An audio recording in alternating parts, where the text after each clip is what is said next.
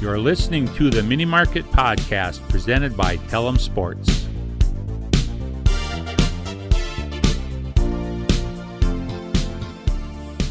We are back. The Mini Market Podcast, episode 10. Little three-man weave here. I'm Dalton here with Lucas and Isaiah. Guys, how are we doing? Double digits, baby. We made it. They said we wouldn't do it. Here we are. I was just going to say, all it cost was one of our 4 team members. We are down one today. Yeah, busy week. Couple of wild games. Didn't exactly go our way, but Ike, I know you were tuning in. What do you have to say for the Wild? Yeah, like Lou alluded to a little bit, and you also alluded to it, we're running a 3-man weave. We only got 3 people here. Connor, who usually is our Wild guy, does the Wild rundowns, is apparently headed to Jamaica or something like that for his honeymoon. We might have to have a conversation with him here pretty soon about priorities and values and what's really important in life. Because the rest of us are dedicated, as you can see. It's Friday night, and we're here recording on a Friday night. And he's, globe-trotting. So we'll have to talk to him. But in his absence, I will step up or try to step up and give us a little bit of a Wild rundown. It was an interesting week, and we had the highest highs coming off that 6-game win streak. We talked about it last pod, but people were vibing. There was a good mood going on in St. Paul at the X, 6 in a row. It was pretty awesome. And then we knew we had a tough stretch coming. It was going to be our first games against Vegas. So first game against them, actually dropped a tough one. It was a good game. Wild kind of got outskated a little bit, but they found the net pretty well. Foligno had 2 in the second period. So Wild were looking solid. They were up 4-2 going into the third, and basically, looked like they had one in hand through 12 minutes into the third, and then a couple tough goals. The last goal especially. It had to be Tuck too, right? It had to be Tuck to be the guy to tie it up in the last minute. Like, isn't that just exactly how you would draw it up as a Minnesota fan?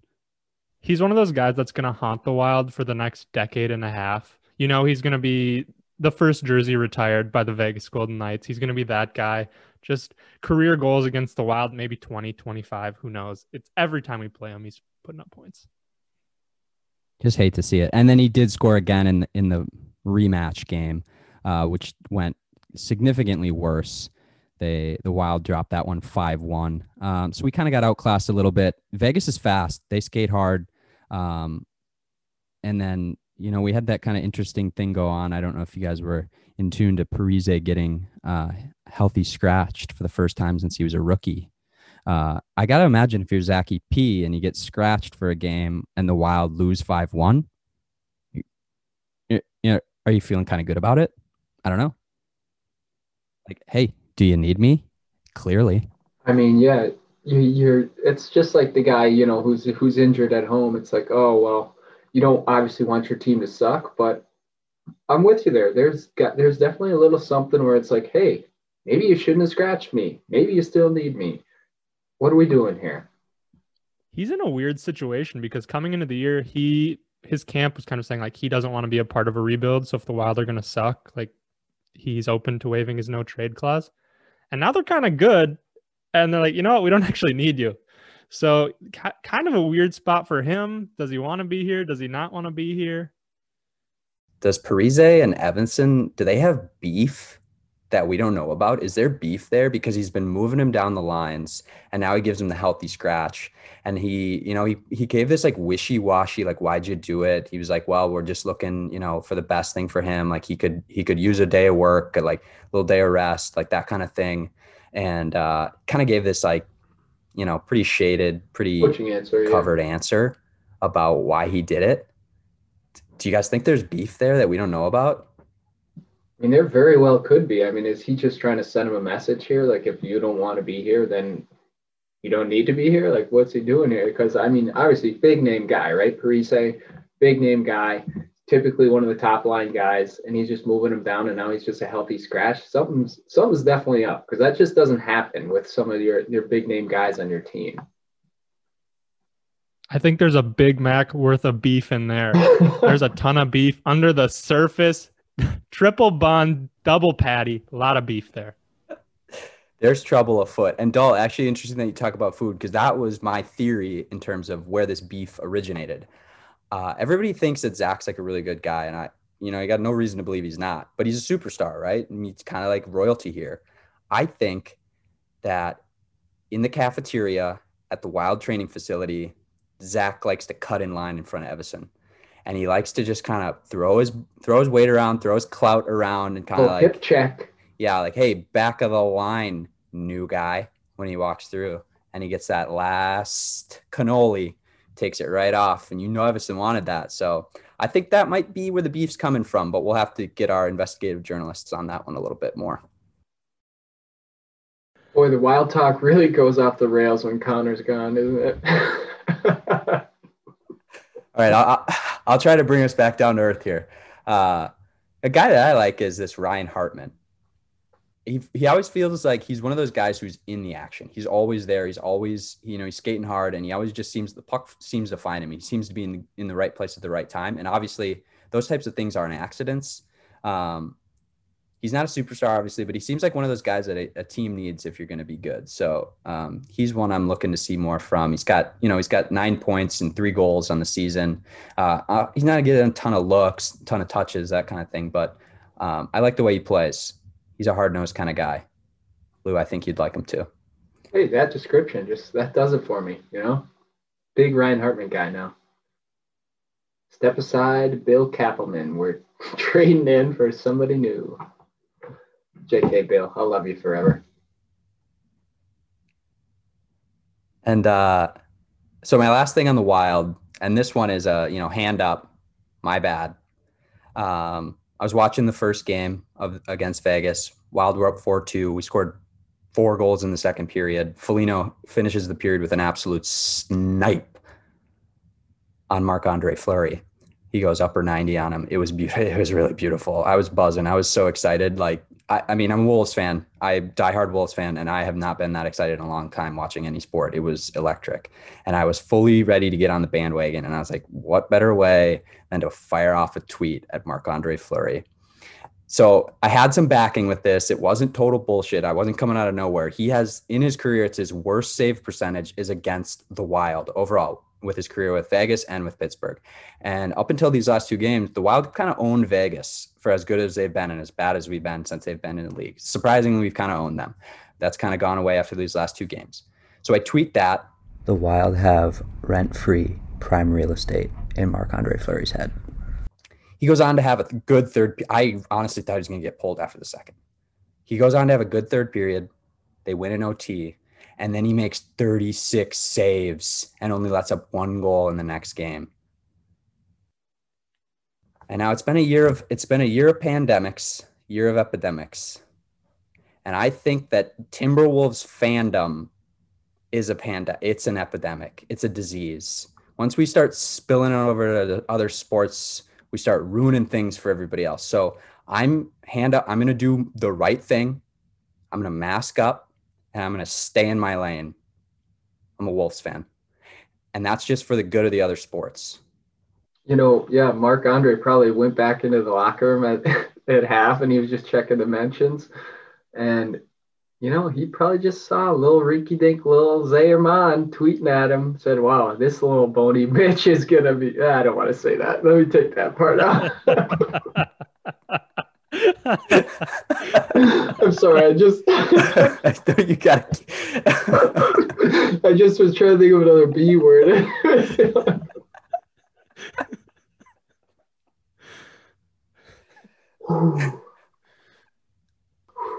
Try to rein it back in here.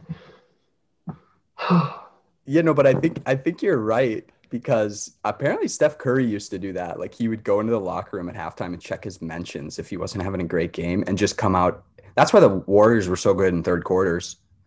It was just because Steph Curry got all the motivation he needed from Twitter. Maybe Marc-Andre did the same thing. Is that a common thing during intermissions in pro sports? Because I read an article the other day that he called his dad during halftime and had a conversation with his dad and then came back out and played better. Are players in there like on their phones just chilling? Like in my head during breaks, everyone's in there, they're like game planning, they got the whiteboard out, X's and O's. Are they just chilling? Like maybe fire off a tweet, a couple DMs up for the local talent on Instagram? Like what are guys doing in there? I mean, honestly, I could see that. Like in just we're having a terrible year. It's the middle of the season. It's just a grind. It's just basically just another day. Nothing's really working. No one wants to be there. Maybe Brian Saunders, under his regime, he's a younger guy, wanted to involve the technology. Maybe that's what he was doing. Very different approach than I would probably take. I'm kind of on your side. You got to be locked in. It's game time. You got all this other hours of the day, 20 hours of the day else to be on your phone, be on Twitter, focus Grandpa? on the game. Come on, Kat.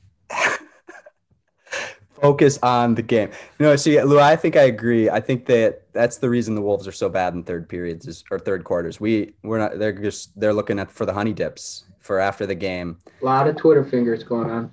I think what Saunders should have done, which maybe could have saved his job, is create a series of TikToks that are the second half game plan and then just share them to everybody as they get into the locker room.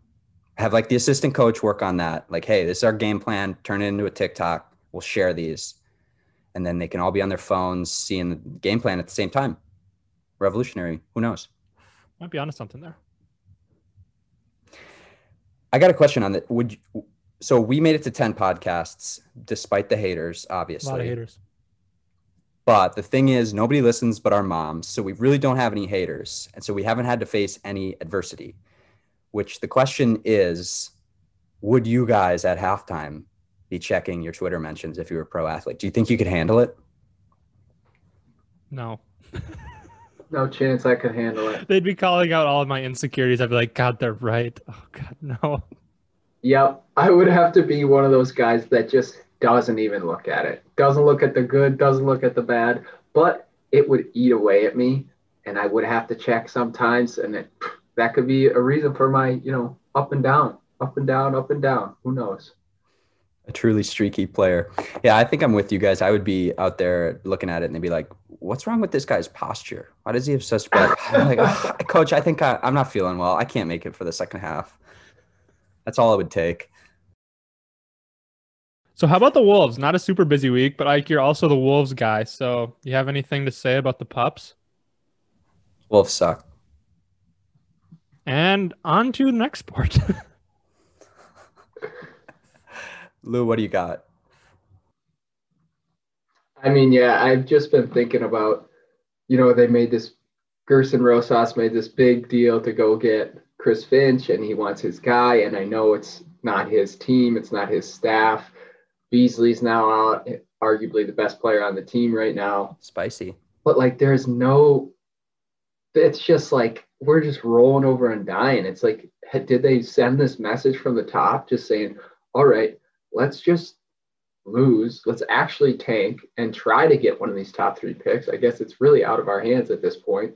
But if they did that, it makes me think, why the hell did they fire Ryan Saunders? Why didn't they just let him coach terribly the rest of the year, this awful team, and then go get Chris Finch? Or I guess maybe they were just scared that someone else would give him a better offer. And then it would be like, well, why would I want to go to a team that has like 4 wins on the whole season when I could go somewhere else? So I've been thinking about this big coaching change, and I haven't really heard much about what he's doing or anything other than that introductory presser. So I'm waiting to see a little bit of results because there have been some bad losses lately. Here's a question for you. I was thinking about this. So Chris Finch gets hired, and 2 days later, he's got to coach an NBA game, roster he's really unfamiliar with, system he doesn't really get. What's the normal job equivalent of that? Is that like you get hired and on your second day, you've got to give a presentation to like the board? Like what is the normal job equivalent to that? I couldn't draw an exact comparison, but I felt like it was like you show up, they give you a slide deck and they just push you in front of a bunch of board members and are like, all right, go. Good luck. Like what? Like, where are the bathrooms?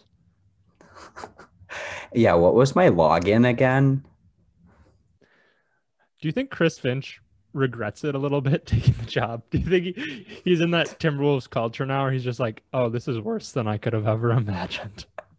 I mean, yes, probably a little bit, but no, I mean, it's been his dream for how long to be an NBA coach. So, I mean, I think no, he doesn't really have that high of expectations right now, right? Like this team is awful. So even if it's slightly better, like say he wins 15 games or 20 games next year, I know, whoa, pump the brakes, Lou, but I mean, that's an improvement, right? So Yeah. got nowhere to go but up, essentially, is what I'm trying to say. Okay, I know that last week I said that you got to give them 5 years together to really give it a chance. But if he wins 15 games next year, he's gone. I'm firing him. You can't win 15 games in an NBA season, keep your job.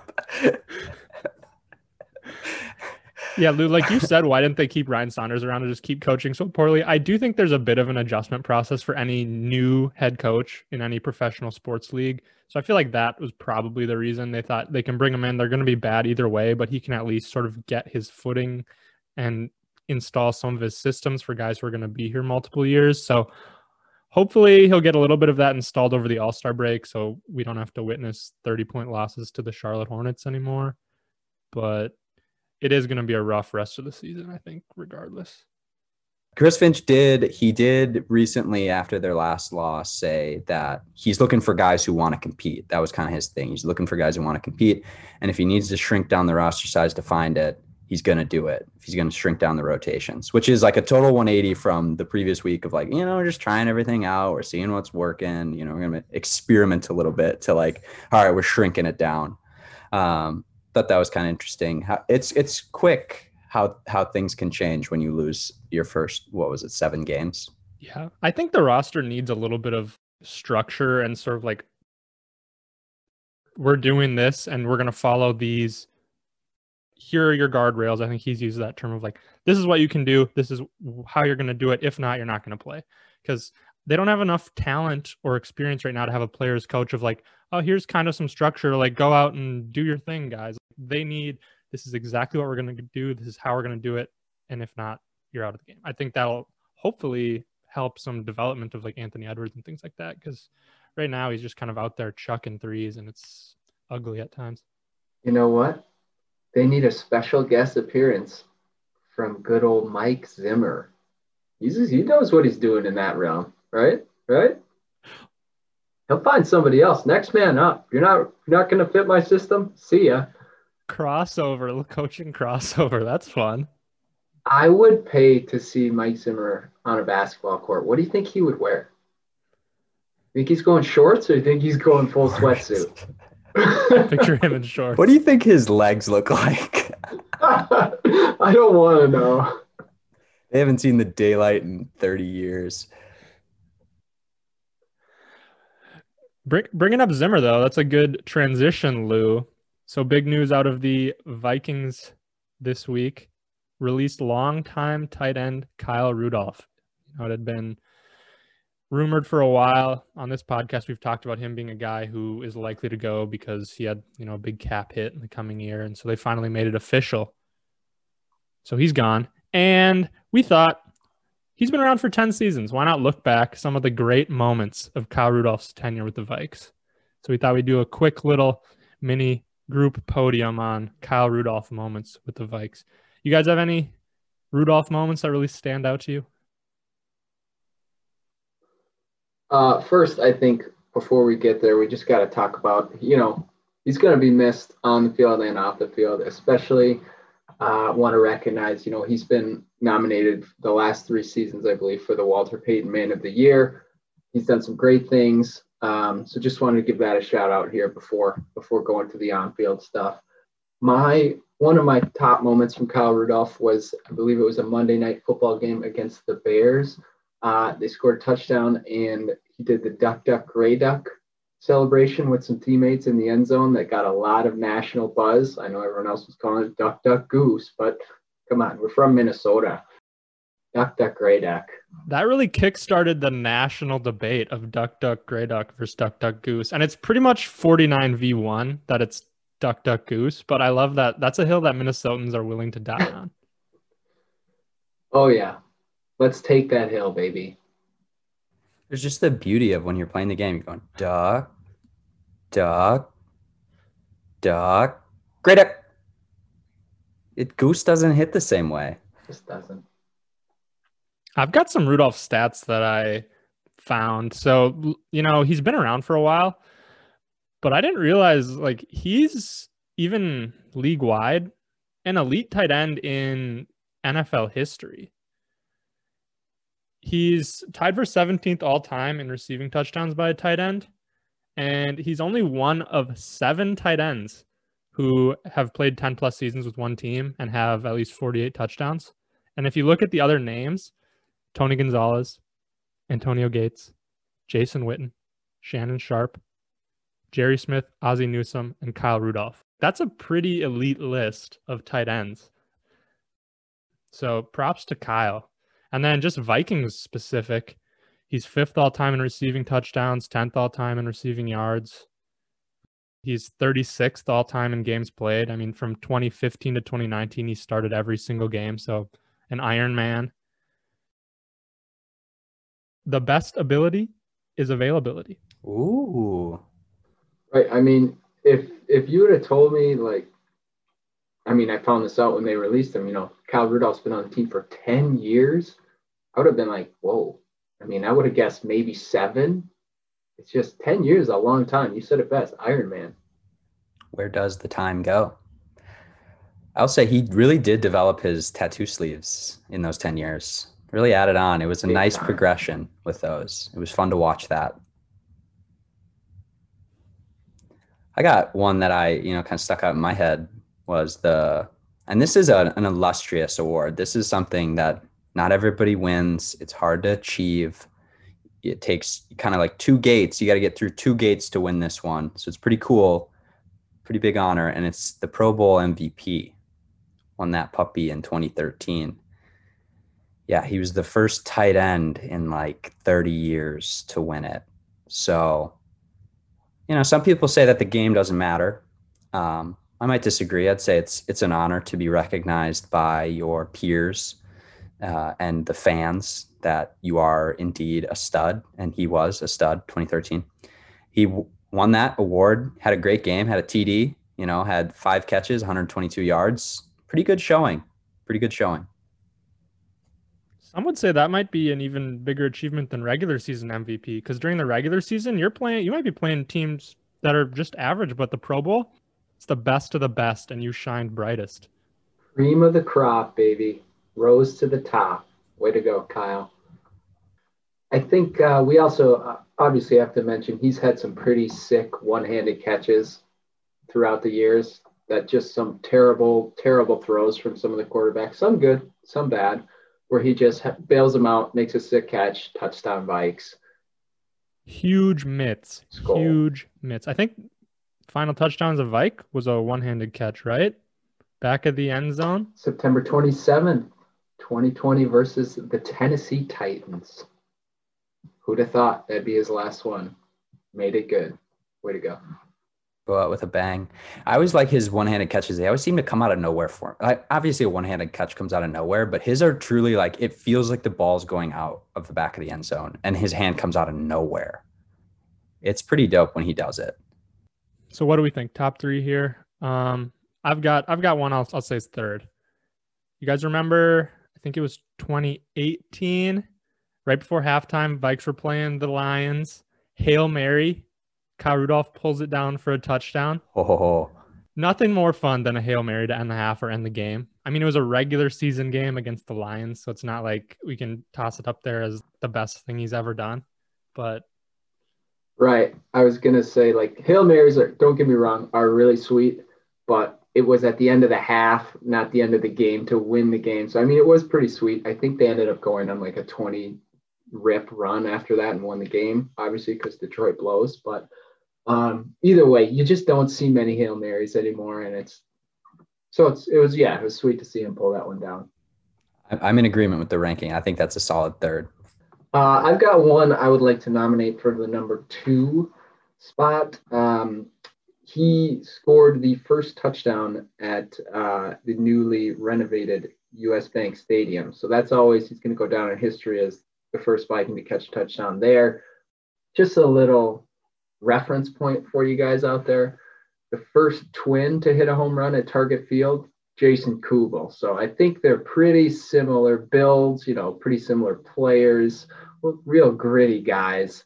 This isn't a player parallel or anything, but, just the side of, thought I'd throw that out there for a little reference. Remember Jason Kubel's squinty eyes? Whenever he was hitting, he'd always be kind of like blinking and squinting. That would explain his average. Zing. Was he one of those blue-eyed guys who couldn't hit in the daytime? It's not a thing. That's thing? Not a thing. I have blue eyes. I raked in the daytime. How do you know what color eyes you have? You got to be kidding me.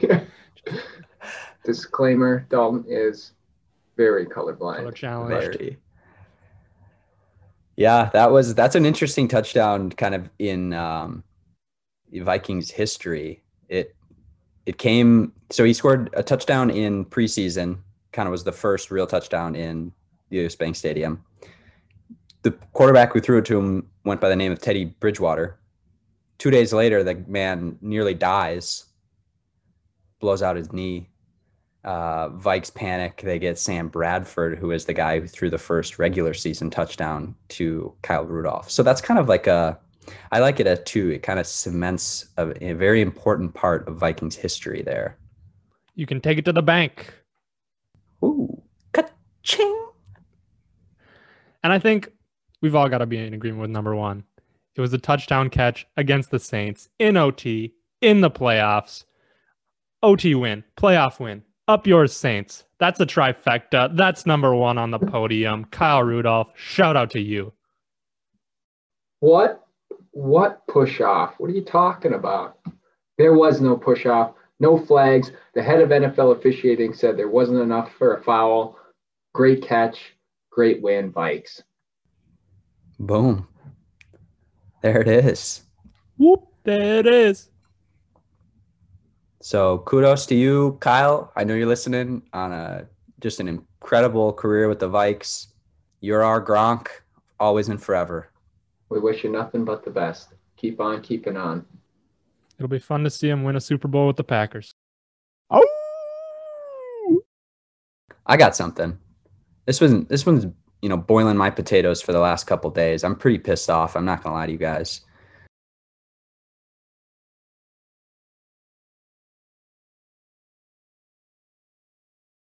If you're ready to get angry, you've come to the right place. It's time now for a mini rant presented by Tellem Sports.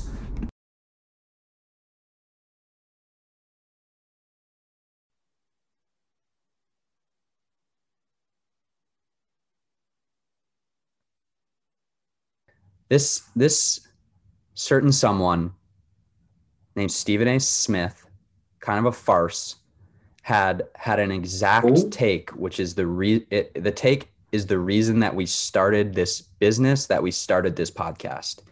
It was absolutely asinine. So midweek, The Athletic comes out with a great piece about Damian Lillard. If you don't know him, he plays point guard for the Portland Trail Blazers. He is amazing. He's one of the best players in the NBA, hands down. One of the best shooters probably all time in the NBA. He is super clutch, and he's an awesome guy. If you don't know, I'm a Duck. Black. I live in Portland, and they love this. We love him.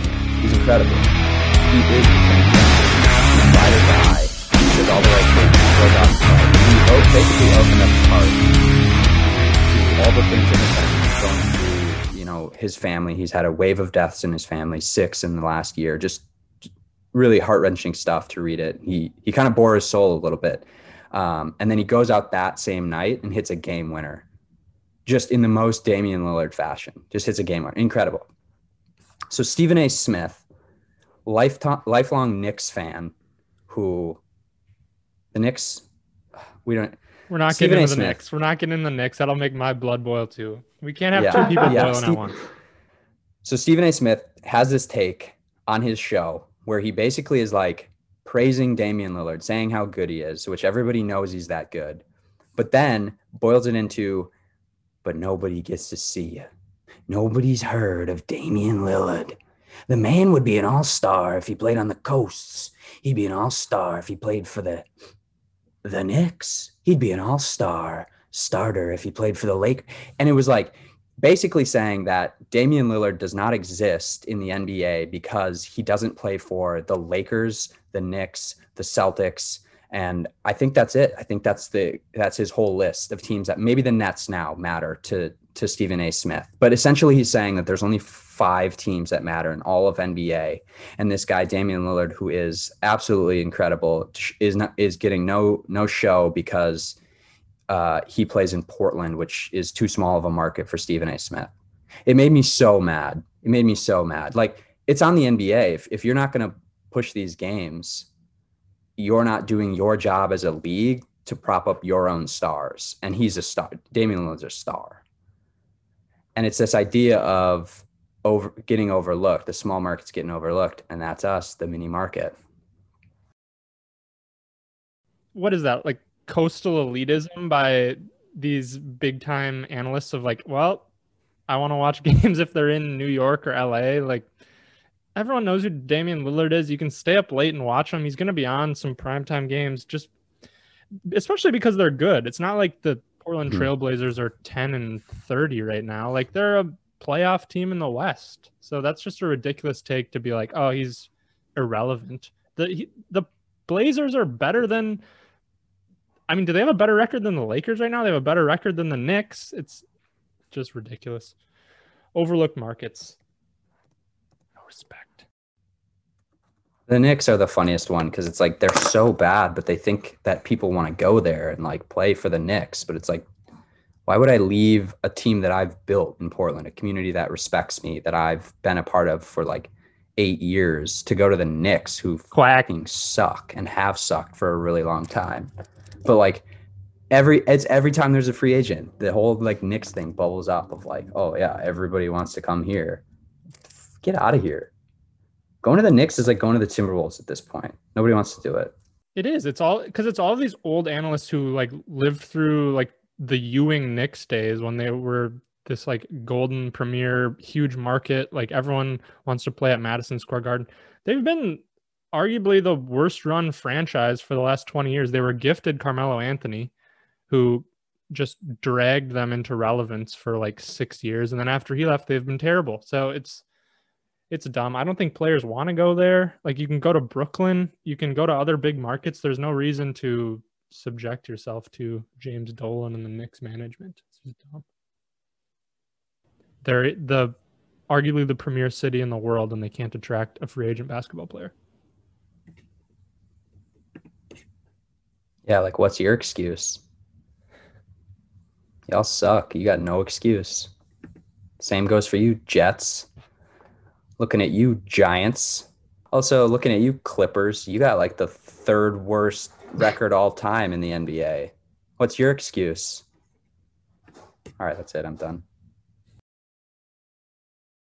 All right, and now we are moving on, and we are bringing back top 20 trivia. A couple of top 20 lists that these guys are going to try to guess.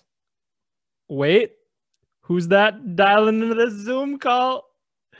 Connor, it's back. Back in this. Oh, look what the cat dragged in. Welcome back, Kern. Good to have you. Glad you could make it. Hey, we're waiting for you. We're back in this. Excited to be here. How's the honeymoon? Anything good to say? Living the dream. All right, next up, the return of top 20 trivia. So I've got a couple of lists of top 20 in a statistical category for a given Minnesota sports team. These 3 guys are going to try to guess that top 20 list. So we're going to go in a circle. Each of you will give your answer. Correct answers are worth 2 points. If you get an answer incorrect, you're not out yet, but every correct answer after that is only worth 1 point. And then if you're wrong twice, you're out for that list, and then we reset for the second list. So our first list today is top 20 leaders in points for the Minnesota Wild. All-time points leaders for the Minnesota Wild. I'll give you guys a couple of seconds to think it over. Insert Jeopardy music.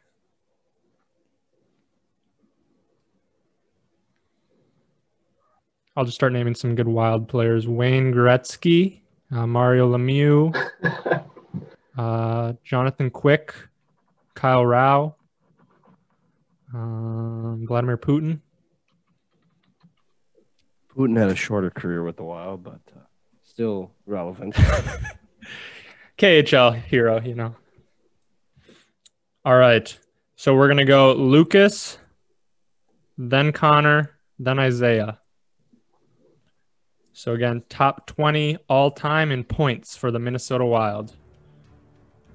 Lucas, start us off. All right, I'm going to go with the recently retired Mikko Koivu. Correct. Safe bet. Number 1 all time. Connor? I will go with Marian Gaborik. Number 2 all time. Isaiah? Wes Walls. Number 16 all time. Good pull, Isaiah. I'm going to go with Mikael Granlund. Mikael Granlund, 7th all time. I'm going to go with Zach Parise. Number 3. Ryan Suter. Number 4. Top 4 out. Did you say Brian? No. Brent Burns. Brent Burns, 15th all time. I'm going to go with Brian Rolston. Brian Rolston, 14th all time. You guys are killing it. That was a good one, Connor. That was a good one. All right. Thank you. Pierre-Marc Bouchard. Yes, 5th all time. Good one. Great one. All right, you've all got 6 points right now. Nobody has missed, but you have the top. You have 6 of the top 7 out, so it's going to start getting a little dicier. Give me Cal Clutterbuck. Incorrect. I believe he just missed the top 20 list. So, Lou, any correct answer from here on out is only worth 1 point. I'm going to go with Matt Dumba. 17th all time. Okay, if I get this wrong, it's going to be really dumb, but did Pascal Dupuis play for the Wild ever? 20th on the all-time list. Great pull. Wow! Let's go. Great pull. All right, I am reaching here for names, but give me Kevin Fiala. Incorrect. Lou is out. I figured. Thanks for that. Thanks for having me. I am going to go with Pavel Demitra. Incorrect. Pavel Demitra did not make the top 20. So, Connor, any correct answers from here on out are only worth 1. Isaiah, you still have yet to miss.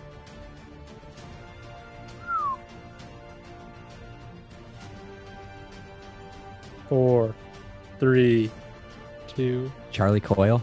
Correct. 10th all time. Yes. Takes the lead with the 10 points. Isaiah does. I'm going Jared Spurgeon.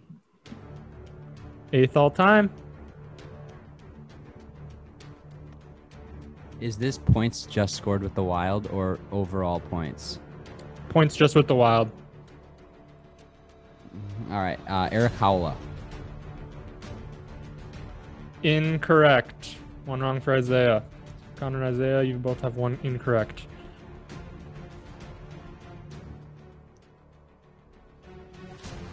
I'm going to go with Jonas Brodin. Correct. 19th all time. Good pull for Connor. All right, you're now tied. You both have 10 points. Lou's got 6. I honestly don't think I can name. I don't know any more players. Right now, I can't think of any more. You got to give a guess. Just a second to just think of a name. This is going to be good. I'm going to cut this out. No, leave it in. This is good content. 5, 4, 3, 2, 1.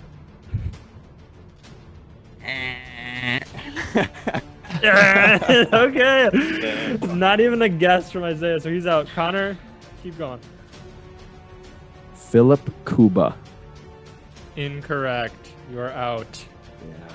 Good job, guys. I didn't think you were gonna do so I think well. we did really good as a I group. was surprised at myself there. Way to go. The pull of the round was Pascal From the Dupuis from rafters, Isaiah. yeah. That was a great pull. Check his browser history on that one. All right, here's who you missed. 6th all time, Andrew Burnett. That was a dumb one by us. 9th all time, Jason Zucker, recent guy. Yeah. Eric Stahl at 11. Oh. Nino Niederreiter, 12. Jason Pominville, 13. And Kyle Brodziak at 18. But overall, I'm impressed. You guys did well. Andrew Burnett is a bad miss by us, but that's okay. I would also say Zucker is a That's a bad group miss one, though. considering he's married to Yeah, a that's a Gusty bad and one. we're all Gusties. Boom. Shine on. All right. So after the first round, Connor and Isaiah tied at the top with 10 points. Lou, you have 6 points. Here's a little bit of a twist on the top 20 trivia. The second list is the 20 most recent Minnesota Twins All-Stars. So if they were All-Stars twice, they only count as one. But it was the 20 distinct players, the last 20 Minnesota Twins who were All-Stars. Keep in mind, every MLB team gets an All-Star each year. So not all of these players are exactly All-Star quality. Second round, we're going Lucas, Connor, then Isaiah. Lou, start us off. 20 most recent All-Stars for your Minnesota Twins. Starting it off with Jose Barrios. Correct. Placido Polanco. Placido Polanco? Incorrect. Jorge Polanco. Incorrect. Ooh. Tough miss off Shoot. the bat for Connor. Did he play for the Twins? Placido Polanco. I don't think Placido's ever played for the Twins. No. That should be a re-guess. See, how you feel right now That's is okay, how I though. was going to feel if Pascal Dupuis didn't play for the Wild.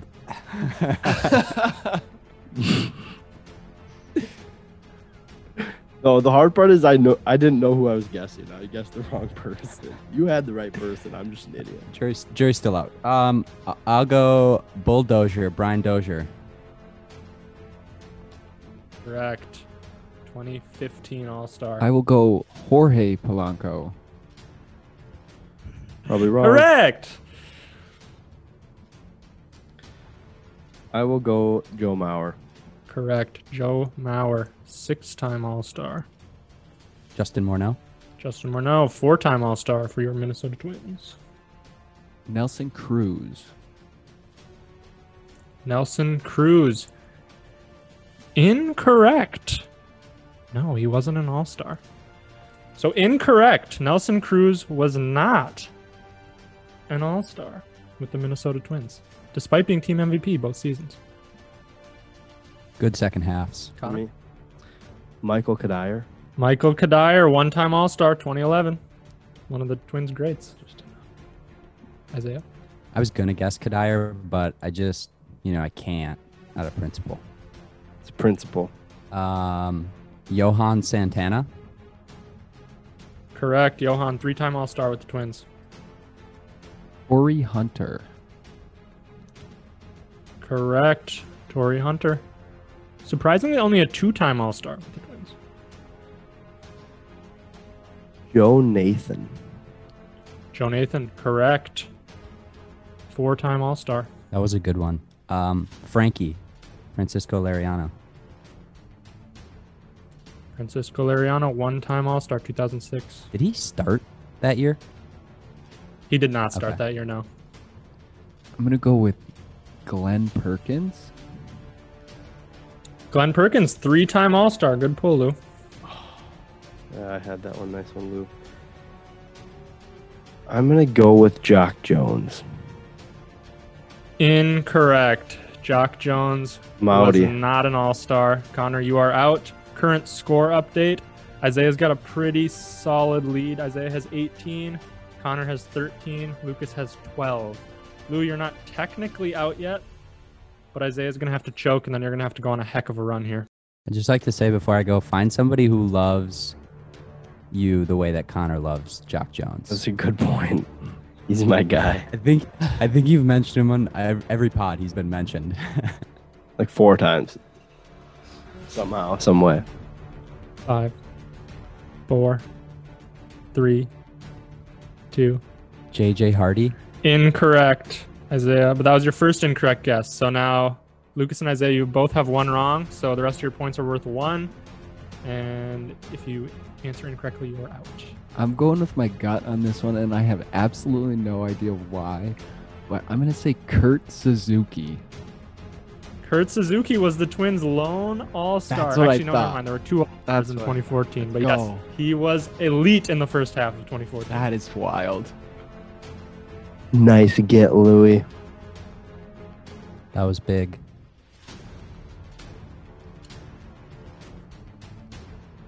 Isaiah, what do you have?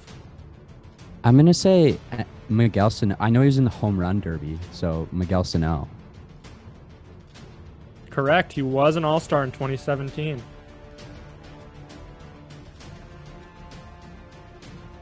Josh Willingham. Incorrect. And that locks up the win for Isaiah. Isaiah, you want to run the table here? We've got 6 or 8 more. Well done, Ike. I'll stop guessing. You could just tell him. Well done. All right. Here are the ones you missed. Tell him, sports. Sports.com. Follow us on Twitter at TellHimSports. Jake Odorizzi, 2019, was the most recent. Damn it. I had that him missed. on mine. Brandon Kintzler, 2017, along with Irvin Santana in 2017. Eduardo Nunez was the Twins' only all-star in My brother. 2016. And then you guys ran the table from 2004 Escobar, to Ike. 2015. Cut that. So the other ones you missed were older, early 2000s. So Was Brad Radke in there? Brad Radke was not in All there. right. So Eddie Gordado, Everyday Eddie, Ooh. 0203, 2-time All-Star. AJ Pierzynski, I hate him. Christian so. Guzman. Wait, Fan Guzman was an favorite, all-star? Christian I Guzman. would not have Damn. I guessed didn't know that that either. 2001. Shoot. Along with Joe Mays and Eric Milton in 2001. Oh, those are some blasts from the past. Wow. And then finally, Matt Lawton. We actually went over 20, but Nice. there were, multiples, so I had to include all of them from a given year. But yeah, so some older guys that you missed. But for the most part, I mean, you ran the table 2004 to 15, and then Nunez, kind of weird. Irvin Santana, Brandon Kintzler, those are kind of weird names. Smell baseball. All right, that does it for today. Thanks everybody for tuning in to episode 10. Don't forget to follow us on Twitter and check out our blog at tellhimsports.com. That's TELLEM sports.com. See ya. Bye.